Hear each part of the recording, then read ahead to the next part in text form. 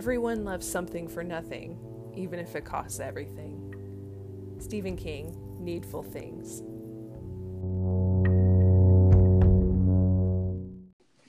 Hey, gentlemen. I am with two handsome gentlemen tonight. We have everything's sexier on a podcast. We have great faces for radio, right? It is me, Kayla, Justin as usual, and then we have a very special guest, Judson. Hello. Welcome, Judson. Now, tonight we're talking about Needful Things, and Judson, you wanted to join us specifically for this one. Can you tell us a little bit about your history with Needful Things and why you wanted to be on our podcast on this one? Yeah, sure. I'd be glad to. I'll be honest, I can't remember. I enjoy Needful Things, but I also wanted to join y'all, but I could not get excited about any of the other books you were reading around this time. So like The Dark Half and then some of the other books you all were reading, they just didn't really resonate with me that much. So I have read, I think this was my third time to read Needful Things, and it's just a book I enjoyed. So I was excited about the opportunity to jump on and talk about it. Nice. Have you read all of King's books? Are you on the same kind of journey that we're on? I believe I've read them all. I think the only one I had not read was Cycle of the Werewolf, and I think I read that about 2 years ago. So I think I've read them all now. Nice. Oh my gosh, that's really exciting. Okay, now I feel like it can be done. Like I'm actually talking to a person who's done it. I've not done it in the amount of time you all are planning to do it. That is impressive. Well, we'll see. Well, it's quickly become clear that the year of King podcast will take roughly 19 months. Yeah, we may have to change it to like years in parentheses. Yeah, I think we've got years of King because we are also starting here with Needful Things. We are hitting a stretch of some pretty big books. Yes, I didn't even realize how large this book was. To be honest. This was kind of similar to The Dark Half, where I didn't really know anything about this book. I had never really thought about it that much before. And when I got it from the library, the same librarian always helps me. And we talk about the Stephen King books. And I was like, this book, why is this so big? Why is this book so big? And he was like, it's really good, though. You'll like it. Okay, that sounds good. But yeah, it is. Yeah. It is a big damn book. So Kayla, you had not read it before. I also had not read it, and certainly if you had asked me, much like The Dark Half, if you had asked me when we started this project to list all the books we would be reading, I would not have come up with this one. Same. I think we were watching an episode of Rick and Morty, and they have an episode where they reference Needful Things. That the whole episode is built around this shop where one of the characters works, and it's run by the devil, and he gives people gifts and things, or gives these items to people, and they're cursed. And I kept thinking, that's a Stephen King story, but I don't know what exactly it was. And so when I finally was reading about Needful Things before we started actually reading it, I got really excited because it's like, oh, I know what this is. So that was pretty much my only inkling really of what this book was about. So yeah. Well, before we dive into the nitty gritty here with Judson, Kayla, do you want to give your typical brief synopsis? Sure. So Leland Gaunt comes to the town of Castle Rock, which we are familiar with at this point, with his antique store. And he proceeds to introduce himself to different people in the town, and we get to know a little bit about those people and their backstories. And as they start picking up things from his shop, he invites them to play tricks on each other. And they start off pretty simple, but they escalate pretty, I would say quickly, but it's not. It kind of simmers for a little bit. And ends up, it escalates to murder, basically. Murder and suicide and all these terrible things happen to this town. And all the while, all of these things are happening, the intrepid sheriff, Alan Pangborn, is struggling to figure out what is actually going on in the town and why people are acting so crazy.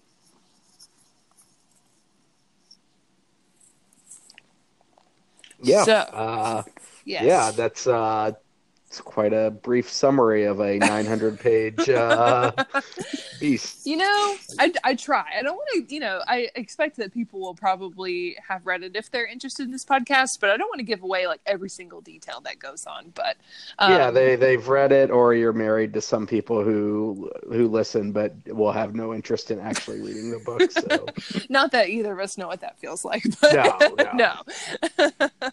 But anyway, so Judson, you are the expert of the three of us on Needful Things. What draws you to this book, or what drew you to it in the first place? So what I really like about this book is, to me, you all have referenced my dislike for the Tommyknockers, and I know that I'm in a minority in that opinion. But to me, it is like a really nice small town novel where you get like a lot of backstory, you get like a lot of characters. He kind of builds that up, and it's just it's an entertaining small town story.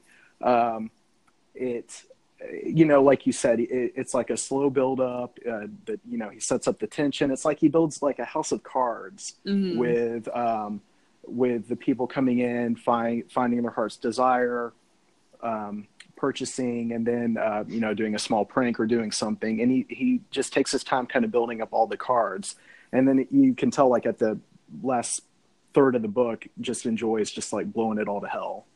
Literally, yeah. Yeah. That's really interesting. I was thinking about that as I was reading it, about how beautifully King structures all of the backstories and all of the characters and who doesn't like who and who's got a problem with who, the Baptists versus the Catholics and all of these different relationships that happen. And when something bad happens, they know immediately who to suspect. And they're always just like waiting to just jump all over each other. And I think he just structures it so beautifully. Like you said, he's just building this great build up, and it's fascinating. Yeah. And Justin, what did you think about this book? I'm interested to hear what you think. Yeah, I dug it. As you'll recall, I was a big fan of the Dark Half, so I was excited to stay in Castle Rock and with with at least one or two of the same characters. I guess mainly Pangborn, but then his deputy was also briefly in the Dark Half. I enjoyed it. I did enjoy it more than I thought I would after the first 100 pages or so. I was also pretty impressed with the intricate relationships that he builds up between these characters, and then the resolution, or how he gets those relationships to evolve. I do have some quibbles with it, which we can get to. So I kind of didn't love it. But still found it a perfectly enjoyable read. Nice. Me too. I am curious to ask you guys, as I was reading the book, I kept thinking, this doesn't really feel horror-y. It feels very satirical. And reading about it after the fact, reading different articles and things about it, apparently King meant it to be a satire, really. So what did you guys think about that? Did you catch on to that? Did you think of it that way? Or did you just kind of think of it as a straight up horror story? I don't think I've ever read anything about him saying that. And that makes me feel better hearing that, because like, for instance, reading, Lester Pratt and his girlfriend, and he is at one point thinking that she is inside waiting to have sex with him. And he says something like, out loud, he says like, Rudy Toot Toot, sweet little Sally in her birthday suit. And it's like this 20-year-old guy who would, like, no 20-year-old guy talks like that. Yes, exactly. Right. So some of the characterizations and things that he uses are just completely ridiculous. So to hear that, I mean, I think that makes sense, and I could definitely see it as satire. Mm-hmm. Yeah, I agree. I mean, I think I started pretty early on in reading this, viewing it kind of as like King's commentary on at the time, the 80s were viewed as by far the most materialistic and selfish decade, in basically, at least in our nation's history. Looking back now, of course, they kind of seem like the good old days in terms of that sense. But I kind of viewed the whole thing as his commentary on that, given that everyone gets so possessed with these possessed both, I guess, literally and figuratively with or by these possessed they get from Gaunt, that they're both willing to do anything to keep them, but B, also terrified of actually using them, which is a kind of funny commentary on the extremes that some parts of collector culture would devolve into. But yeah, so I kind of viewed the whole thing as a kind of satirical allegory for that materialism. Yes, I actually in my notes have written like and underlined a million times, everyone loves something for nothing, even if it costs everything, which sounds kind of trite now, but I think of that as kind of the theme of the book. Like, these people think, what a good deal for this vase or whatever, this kind of crappy pair of sunglasses that are broken, or this fake baseball card, but it always costs something else. It costs them their sanity, their humanity, their relationships, and just I enjoy how they feel really real, but they also feel just kind of caricatures. Like, they're so greedy and so intense, and there's so many secrets that it almost feels borderline not real, which I think is a good part of satire. Although I will say most satires that I actually really like are typically about 300 pages or less. So after a while, you're kind of like, okay, I get it. Everyone's greedy. Okay, fine. But, it wasn't just a lot of fun to read just as a story in itself, rather than, I'm going to look at this from an entirely satirical perspective. But okay, good. I was really curious to see what you guys thought about that, because I kept picking up on that and thinking, okay, I can't wait to ask about this too. Anything else in this book that you noticed that you want to pick up on?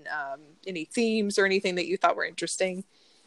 Something I don't enjoy about the book is I feel like to me, Alan Pangborn is not a satirical character. I think that he's kind of built up to be, he's a leading man. I mean, he's built up to be, to me, kind of like a rock and someone who's stable. He's processing the tragedy of his wife and son dying in a car wreck, and going through that grief. And I really like the way that King talks about grief, and the way that, like, Pangborn is often continually surprised by the grief, how it's waiting for him. I thought that was really well done. But towards the end of the book, where Pangborn just, I feel like, very quickly accepts the videotape of his wife and son being killed by Ace Merrill. And it is clearly something that Leland Gaunt is offering him, and he already knows not to trust Leland Gaunt. So the degree to which he just quickly accepts that and like becomes part of the town chaos, if you will, that doesn't really seem earned to me. That makes a lot of sense. That's because, that is really interesting. I do like how you mentioned how King deals with grief so well. We've seen him do that a few times in our King journey, and I think that he handles it beautifully each time. He just really understands how that feels and how to communicate that in his characters. So that's good.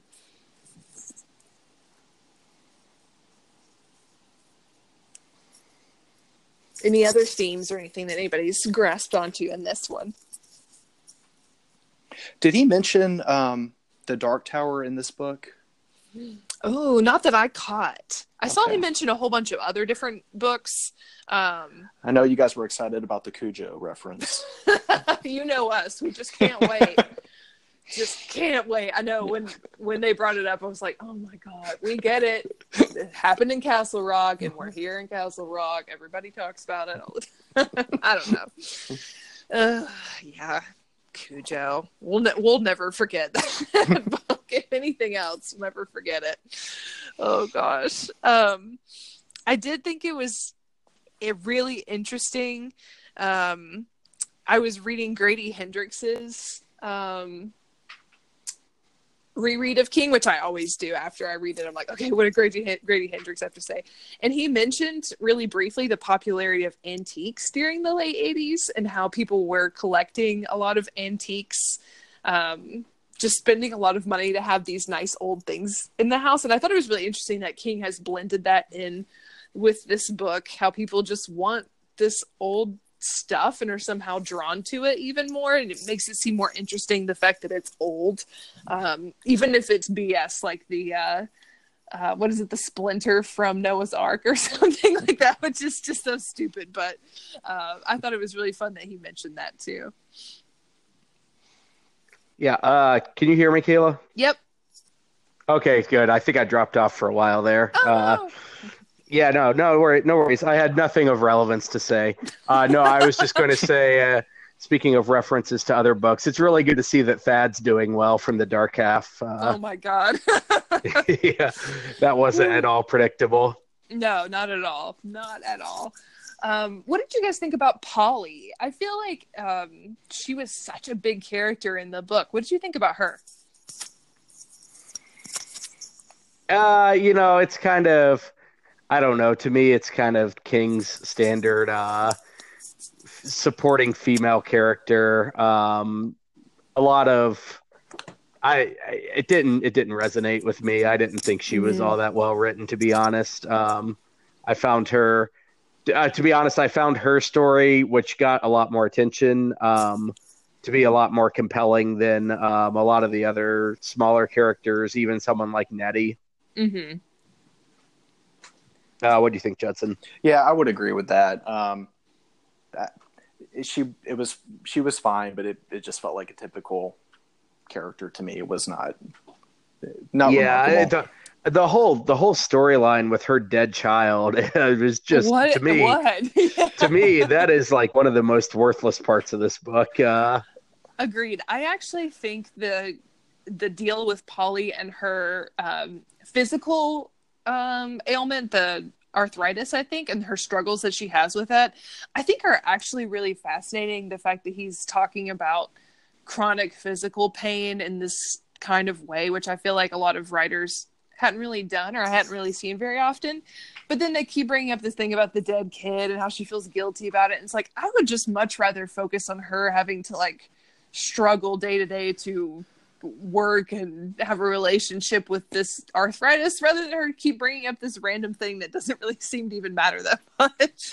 Yeah, he wanted to make it into like a huge backstory of her going to San Francisco, and then I felt like when Gaunt pretended to have Alan, write a letter or like inquire about her backstory, and then we get this letter from San Francisco, and there's like a small detail that it clearly could not have been her, but we're not supposed to pick up on that. Right. And then when it's revealed, it's like, I felt like Stephen King wanted everyone to be like, wow. But I mean, it just wasn't, I don't know. It wasn't that exciting. Yeah, same. I did think, I read a couple of things how people didn't like Leland Gaunt, but I think that Leland Gaunt's a really fun villain. I thought he was a blast. So I didn't really get the critiques of why people didn't like him very much, but I'm curious to see what you guys think about the Mr. Gaunt. Yeah, I totally agree with you. I think he's a fun character. I like, I kind of like these characters that, I guess my one critique of it would be that he does feel a little bit close to, and I'm blanking on the name, but the main vampire from Salem's Lot. Yeah, there are a lot of similarities. A lot of the kind of characterizations and just being the shop owner and everything. It feels a little bit close to that, but I agree with you. I kind of enjoy the idea of this, like gleeful goblin type character who just plays off of everyone's own inner insecurities. Mm-hmm. Yeah, he's just kind of flat out evil. There's not a lot of, not everyone has to have a complicated backstory. He's an evil entity, and it's entertaining. Yeah, I like it. I think it's a blast. I don't know, and I love as he's pulling away in his car, it says "Buyer Beware" in Latin on the side of his car. Oh, I love it. I just thought it was so great. and it might be, I think his character's a little on the nose, but I think it works for something like a satire. If you kind of view it like that, it's like, oh, he's supposed to be a little bit over the top and a little too I don't know, a little too not nuanced, I guess. Like, he's just flat out evil, and it's a lot of fun. Let's see. Yeah, I know they made a movie version of this shortly after it came out, but if they did another movie version of this now, I would just fucking love to see Christopher Walken play Leland Gaunt. Oh, that would be so good. That would be so good. If neither of you have seen the movie, you have done yourselves a favor. Oh, no, I haven't seen it. I didn't even really know there was one until I was I've heard that it is the furthest thing from a faithful adaptation. Yeah, stay away. Oh, that's such a bummer, because this would have been a lot of fun as a movie, I think. It doesn't have to be like a mini-series or anything, but a movie I think would be fun. That's a shame. Well, you say it doesn't need to be a mini-series, but with 8 streaming services out there, someone's going to need material. Hey, if you can make Eyes of the Dragon into a mini-series, then Needful Things can't be far behind. Lord, I remember hearing about that. One of the people from Music City Horror sent that to me, and I was like, why? Please stop. It's like, not every Stephen King book is good, okay? People, sorry, it's just not. Oh well. I will say, I liked most of the characters in this book. I liked the relationships between them. To me, the one thing in this book that made even less sense than the whole backstory with Polly and her dead child was the fact that we're at least 3/4 of the way through this book, and we suddenly meet these gay teachers that we haven't ever encountered before. And not only are they gay, but they're pedophiles. And coke addicts. Right. Yeah, and coke addicts. So kudos on the diversity front there, Stephen. At least they weren't black, I guess. But so bad. That whole storyline, I was why, and they didn't play any significant role in the end. No. That one was a total blind loop to me. So one I will give one token of credit to them as characters is, I think at the end, I think they are the only ones who approach like having a realization that they're being set up. Yes, that's true, and they are about to discuss it, and then they just get blown to smithereens. Yep. That's when I just raised my hands and I'm like, all right. Yeah. This is just how it's gonna be. Yeah. I do think that I'd love to talk about how it all escalates toward the end. I think King is really good and really enjoys showing a town in complete meltdown mode, and I think he just really, how much fun is it to just think of all kinds of insane ways for people to just like blow up a whole town? What did you guys think of how the ending was happening? I like, at the beginning I said something about like a house of cards. It is to me like a literary version of a child building a sandcastle, and then like the glee they have at the end of just destroying it. Yeah. Like I felt that glee, like you could tell like he was just having a great time doing this. Yeah, I love the jumping back and forth between all of the different kind of resolutions that are going on at the same time. If it was all happening in a linear fashion and he just said, then this happened and then this happened and then this happened, I would find it much less exciting. But I love the jumping back and forth between the religious battle and then, the conflict with between Polly and Alan. And then, the other guys planting the dynamite. I love the kind of cut scenes that we get there. Yeah, I thought it was just so well done. He really did a fantastic job, because that's a lot of characters doing insane things. But I think he's built it up enough that we understand the relationships and the conflicts so well that he can jump pretty quickly and we know exactly who he's talking about and what he's talking about. I did love the casino night battle. I just thought that whole buildup was really hilarious, and I think probably one of the better examples of the satire perspective is, this they have the button, the Baptists have all the buttons, and they don't want the casino night to happen, and they will just smoke bomb each other. And we beat up priests and once crazy. again see Stephen King's views on organized religion coming to the fore. But I do like how at the end they all the curse kind of breaks, and they all start helping each other up, like, what's happening. And I always appreciate how King does the supernatural, but like kind of vaguely supernatural. Like, we're aware that they're under some sort of curse, but this is also inside them. They're also just kind of waiting for an excuse to fight each other and to hurt each other. And these cursed items are just kind of a gateway to those feelings, which I think is always interesting. Yeah. No, like you said, everything that happens here, the people already had the capacity within themselves for it. Gaunt just kind of gives them the final push over the edge. Mm-hmm. Okay, let's see. Final thoughts before we start rolling into the crowns section.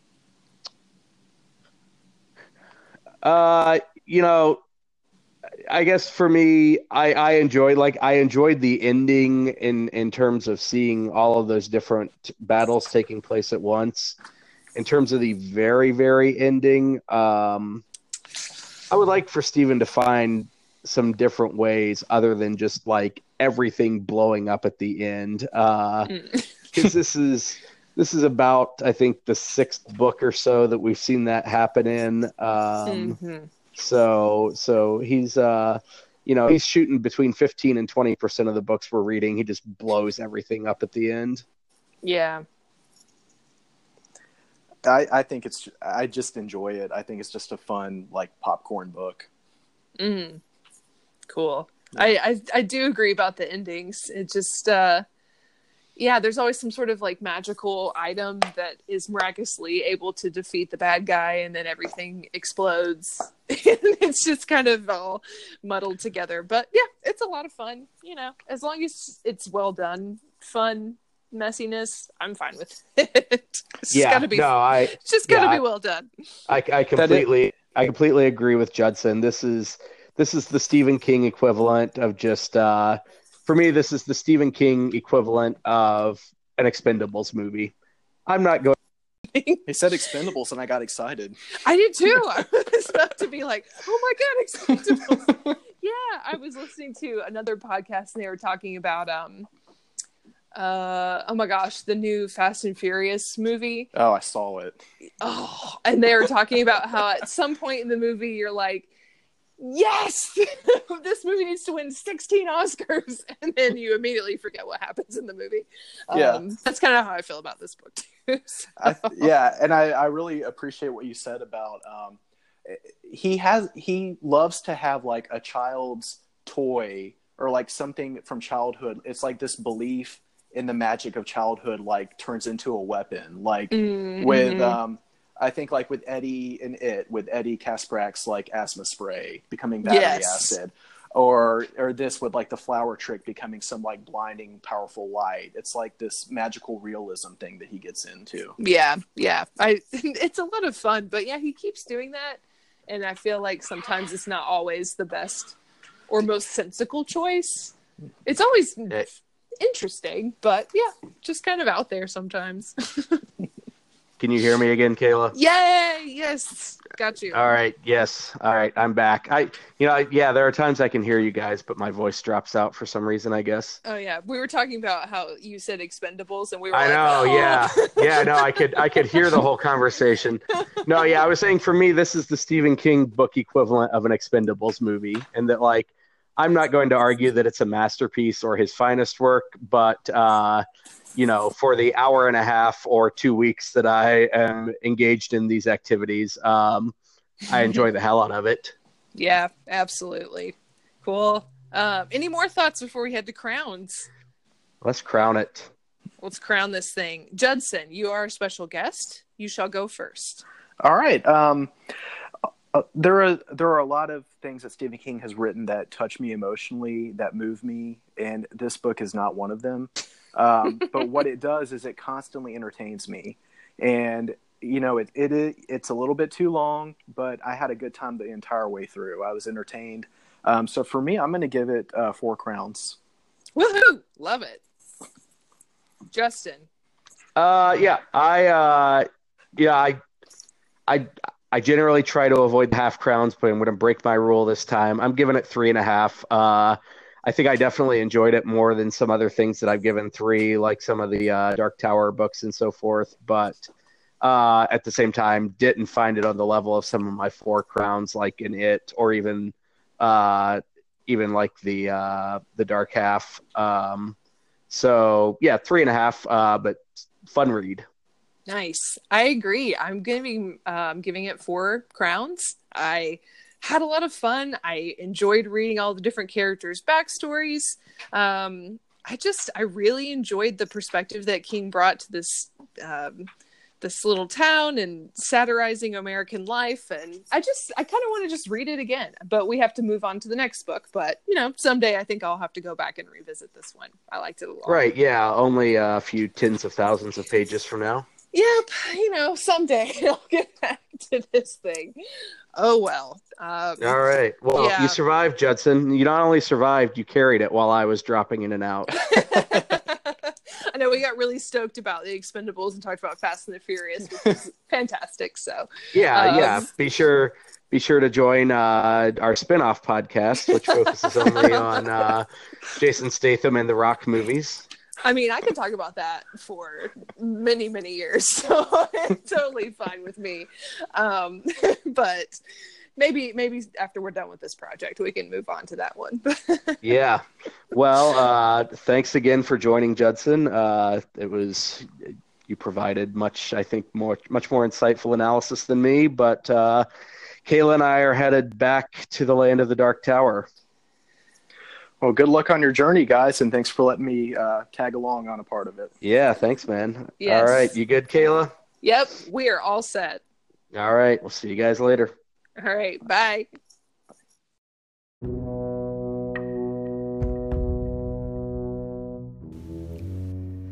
For more of our Stephen King adventures, please follow us on Instagram at The Year of King.